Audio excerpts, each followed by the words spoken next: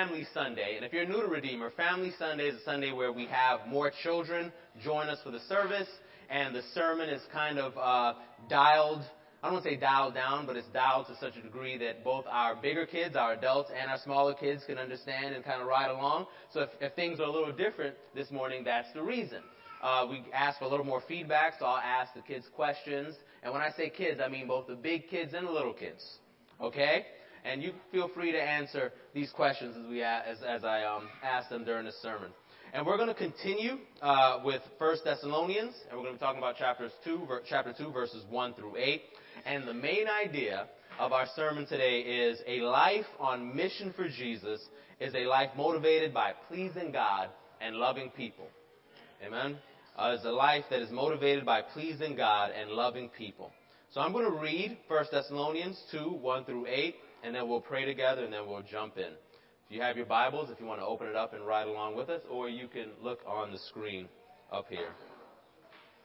And so beginning in verse 1 of 1 Thessalonians chapter 2, it says, "You know, brothers and sisters, that our visit to you was not without results.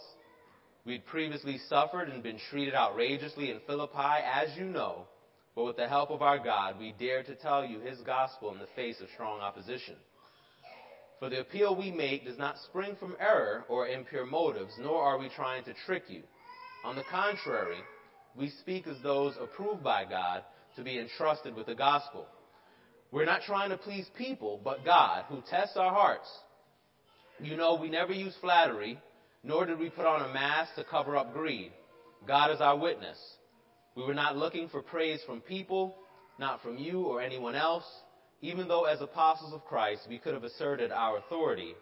Instead, we were like young children among you. Just as a nursing mother cares for her children, so we cared for you. Because we loved you so much, we were delighted to share with you not only the gospel of God, but our lives as well." And this is the word of the Lord. All right, please pray with me this morning. Father, I thank you for this beautiful Family Sunday. I pray for your grace that we big children and little children can hear what it is you're saying to our hearts through your word, and that thereby, Lord, you would grant us salvation. You would grant us growth in being the people that you call us to be. Father, in your mercy, would you cause me to preach with clarity, with conviction, all that you would like to be said, the way you would like it to be said. I pray that that's what would happen. And all that you don't want to be said, you just let it fall by the wayside, let it not be said. And again, Lord, may your word accomplish in every heart and every mind present exactly what you sent it forth to accomplish. In Jesus' matchless name we pray this day. Amen. And amen. All right. Brandon, if you'll turn to that first picture slide.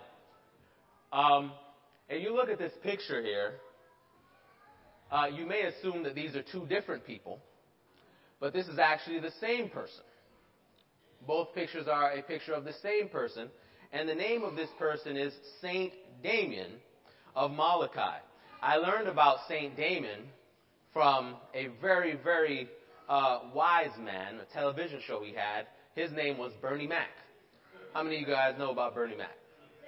There you go. So, in the Bernie Mac show, his kids in that show, they went to a school called Damien Elementary, and in one of the episodes, the leader of the school, he talked about the person for whom the school was named, whose name was Saint Damien. And so I went to look up Saint Damien, and I learned that he had a very fascinating story. I'd like to share a little bit about him with you today. Saint Damien, known as Father Damien, whose original name was Joseph de Veuster. I'm going to ask you, Jason, to make sure I'm saying all these words correctly this morning.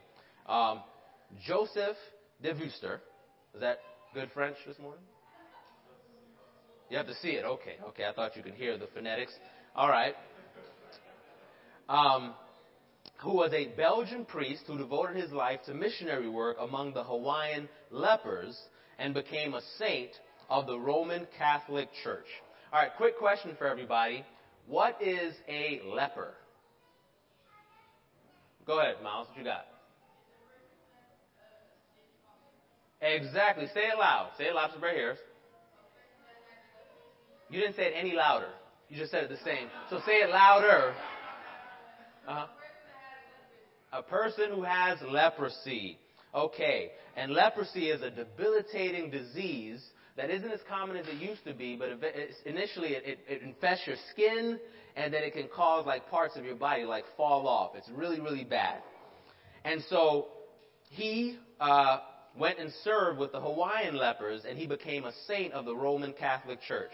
He was born in Belgium. He was the youngest of 7 children.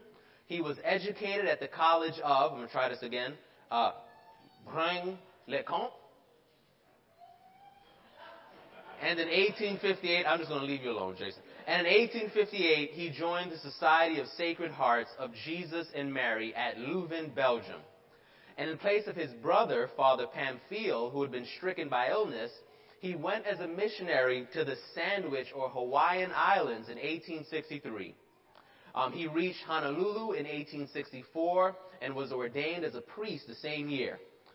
Moved by the miserable condition of those suffering from leprosy, whom the Hawaiian government had deported to Kalaupapa on the island of Molokai, he volunteered to take charge of the settlement. St. Damien, known for his compassion, provided spiritual, physical, and emotional comfort to those suffering from the debilitating and incurable disease. He served as both pastor and physician to the colony and undertook many projects to better the conditions there. He improved water and food supplies and housing and founded 2 orphanages, receiving help from other priests for only 6 of his 16 years on Molokai. Then in 1884, Damon contracted leprosy himself and refused to leave for treatment. He succumbed to the painful, deforming disease and died 5 years later. And the reason why St. Damon looks so different here and here is because that's Damon before leprosy, and that's him after leprosy. Father Damon's story is a story of inspiration, right? After hearing this story, you may feel like, man, I need to be a little bit more selfless. I should think about others a little bit more than I think about myself. Or maybe you feel inspired to endeavor some cause, right, to do something to help people who are in need.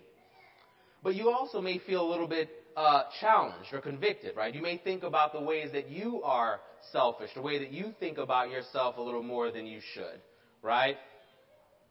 Well, the cool thing about Father Damon's story, as inspiring and as challenging as it is that it's not a unique story.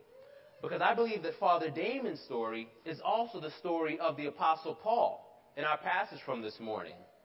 If you remember last week, Pastor Drew taught us that Thessalonica was a big city, right? It was a center of trade and big business, right? It was kind of like a New York City, right? Somebody shout out the name of a big city they know. Atlanta, exactly. Atlanta's a big city. Tell me another big city you may know of. Chicago, right. So Thessalonica was like a New York or a Chicago. It wasn't the biggest city of the day, but it was a fairly big city. And one of the biggest exports, one of the biggest things that they traded in this city was information. Philosophers and teachers, they loved to come through this city, sharing their ideas and their philosophies with the many people who lived there, the people who were doing business there. And some of the teachers were good teachers. They were sincere teachers. They wanted to help people. But others of the teachers, they weren't so good. They were trying to deceive people in the hopes to get money or in the hopes to get famous. And so with this being the background of the Apostle Paul coming and sharing the gospel, Paul wants the people to know that he's one of the good teachers, that he's sincere, that he's not coming for fame and money, but he's coming because he wants to share the love of God with the people. And so Paul references, or he talks about 2 things that proves that he's a good teacher, that proves that he wants what's right for the people. And not that he's trying to get money and fame, but that he wants them to know God. He wants them to know Jesus and how much he loves them. Now, when we say, and we're going to say several times, that Paul maintains a faithful witness, all we're saying is the ways that he pointed people to Jesus. Okay, the ways that he helped people know Jesus. And so the two ways that Paul showed or proved that he was a faithful witness to Jesus, that he was truly seeking to point people to Jesus, was this. The first was this, that Paul experienced very difficult things as a result of sharing the gospel message. In verse 2, Paul references the hardships that he'd experienced in Philippi, which is another city that Pastor Drew talked to us about last week, before he came to this new city of Thessalonica. And in that city, he'd been beaten, he'd been mocked, he'd been put to shame, and he'd even been thrown in jail because he refused to stop sharing the gospel of Jesus Christ. Now, when Paul refers back to the fact that he'd been treated so poorly before he came to the Thessalonians, what he was trying to say was, hey, listen, you can tell that I'm a good teacher because even though before I came to you, what I received for sharing the gospel was being beaten and shamed and thrown in jail, I still came to you with the gospel. If I was looking for fame and money, I would have stopped because I didn't get that. I got beaten. But Paul says, because I love you, because this message of the gospel is so worth it, I continue through the hardships of what I'm experiencing. For Paul and his companions, sharing Christ and witnessing Jesus' work in the lives of others was their reward. Not money, not fame, but the love of God and others experiencing that in their lives. The gospel and salvation was so valuable to them that it was worth all the difficulty they faced. And brothers and sisters, both big ones and small ones, I think that what this communicates to us is that some of the greatest witness that we can have to other people, some of the best ways that we can point people to Jesus, is when we continue to share him and live for him, even though we face difficulty because of it. Amen? Some of the greatest ways that we can show that Jesus is real, that Jesus is really at work in our lives, is when people don't like us or we face any matter of difficulty in this life because we've chosen to love Jesus, and we continue loving him and serving him and sharing the message of him. And this is important because if you're anything like me, you start to wonder if you're doing the right things or believing the right things when you face difficulty because of them. Amen?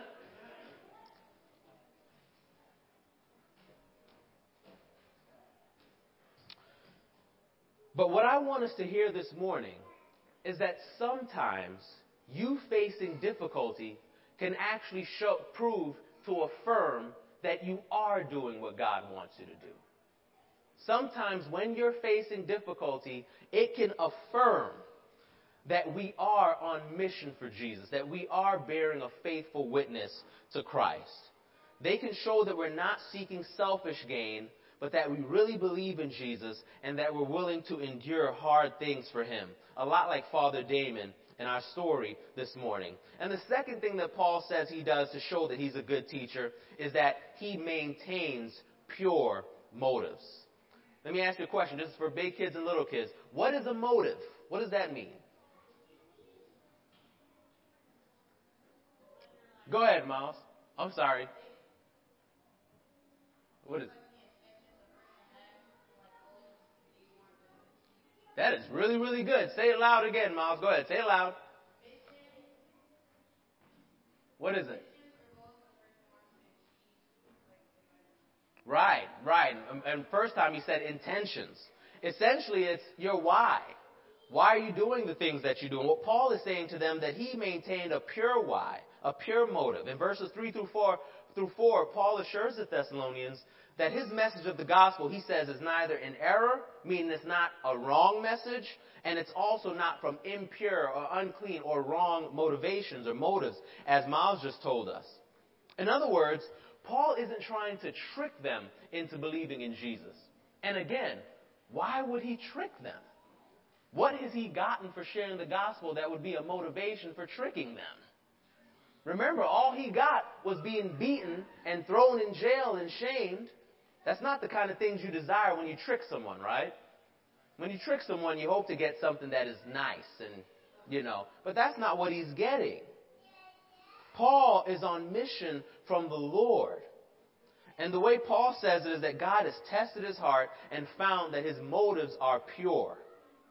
That God has entrusted him with the ministry of the gospel because his intentions for continuing it are pure. And what are these pure motives? Well, there's two of them, he said. The first is to please God, and the second is to love people. Now, the way Paul puts it, he says that he was seeking to please God and not pleasing people. And I've said this before, and I'll say it again, because I do think that one of the biggest temptations, especially for those of us who want to live for God and do right by people, is to please people. And I think, that seeking to please the Lord above people is one of the easiest ways to remain faithful to the witness of Christ. Seeking to please God helps us to stay faithful to what is true about God and about how he calls us to live and what he calls us to believe. But on the other hand, seeking to please people, trying to please people, especially above God, is a very easy way to not please God, because people often desire what God doesn't desire. People often desire what is contrary or opposite to what God wants. Seeking to please people can sometimes lead us to embrace or support ideas and causes and movements and actions that are contrary, that are opposite to the good things that God wants for us and that he wants for the world. For instance, for our older kids in here, if I can, in our very heated and political culture and society context right now, make a political example, seeking to please people can cause us to ally ourselves or even to vote in certain ways that is cool with the people around us and not necessarily in line with our convictions, because doing that is a lot less lonely, right? It's a lot easier to vote or ally yourself in a way that everybody around you is, because going with the crowd is a lot easier than not going with the crowd. I feel like I'm talking to adults, like elementary school students. But you know what? Jesus says, unless you become as one of these, you cannot enter the kingdom of heaven. So let's all become as children today. Another example for my smaller kids is that sometimes it's easier to join everybody else in doing something that we're not sure we should be doing, because it feels really good to be accepted. It feels really good to be accepted, and sometimes doing what you know is right, even though it's not the thing everybody else is doing, will cause you to be a little less popular and a little less liked by others. Challenging bad behavior or staying away from people when they're doing bad things may truly cause people to not like you as much. It did for the Apostle Paul, right? But as Christians, we're called to do what pleases God, despite who it may offend or how difficult it may make our lives. And this does not mean that we try to be offensive. It doesn't mean that we try to be offensive. It doesn't mean that we try to make our lives harder. That's not what we're doing. Okay? But it does mean that offense or hurting someone's feelings and difficulty will sometimes be the result of seeking to please God. All right? A lot like the Apostle Paul and like Father Damien experienced. But along with the pleasure of God or pleasing God, Paul was motivated by what? Love. He was motivated by love, loving people. In verse 8, Paul acknowledges that he and his companions were eager to share the gospel and even their own lives with the Thessalonians, simply because they loved the Thessalonians.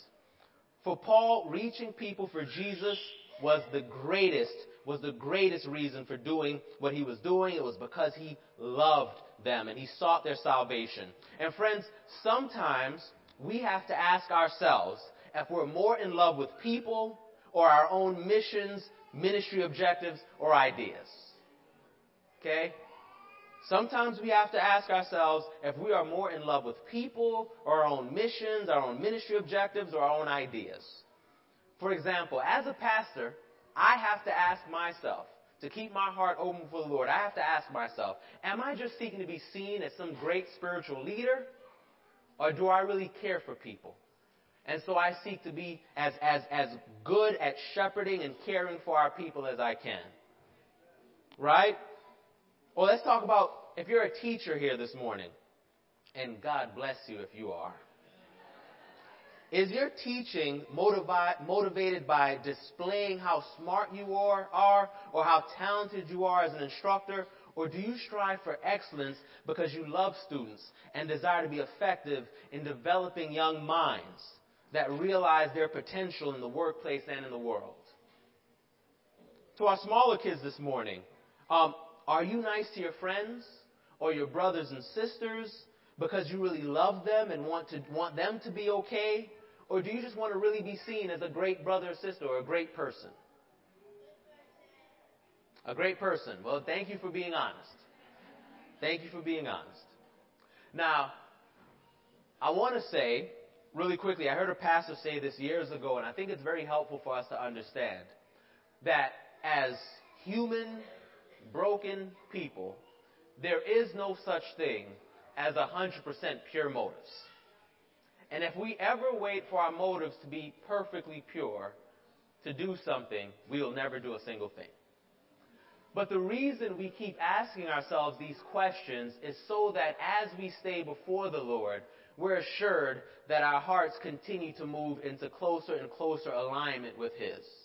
And that's the goal, that we continue to grow in that direction. Amen? That making sense? Because if we say that we are on mission for Jesus, then love has to be our motivation. Because love is Jesus' motivation. Jesus isn't some aloof God who isn't concerned with us. To the contrary, right? John chapter 3, verse 16. What does it say? Say it loud. Say it loud, Gideon.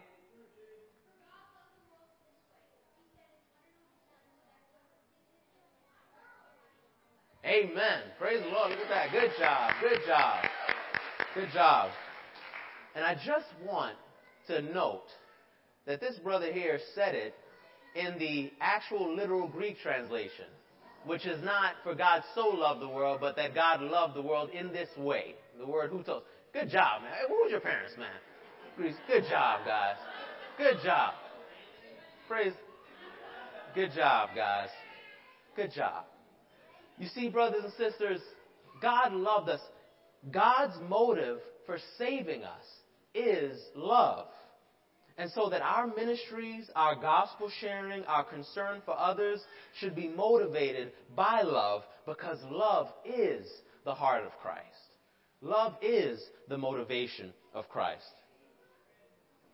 At the beginning of the sermon, I mentioned that Father Damon's story is Paul's story.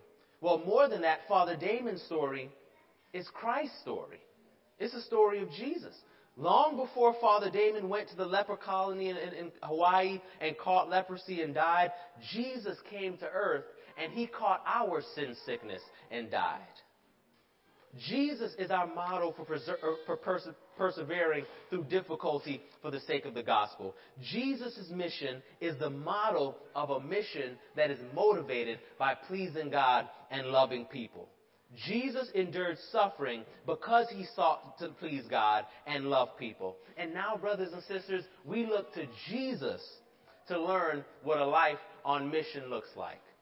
And a life on mission looks like what? Pleasing God and loving people. Amen. Amen. Let's pray, friends. God, thank you so much for your word, and thank you, Father, for the models, the examples of Father Damon, of the Apostle Paul. But above all, Lord God, we thank you for your love shown to us, Lord Jesus. And Father, I pray for all of our children here this morning. Your love would be what compels us to live for you, to please you, to love others. In Jesus' name, amen.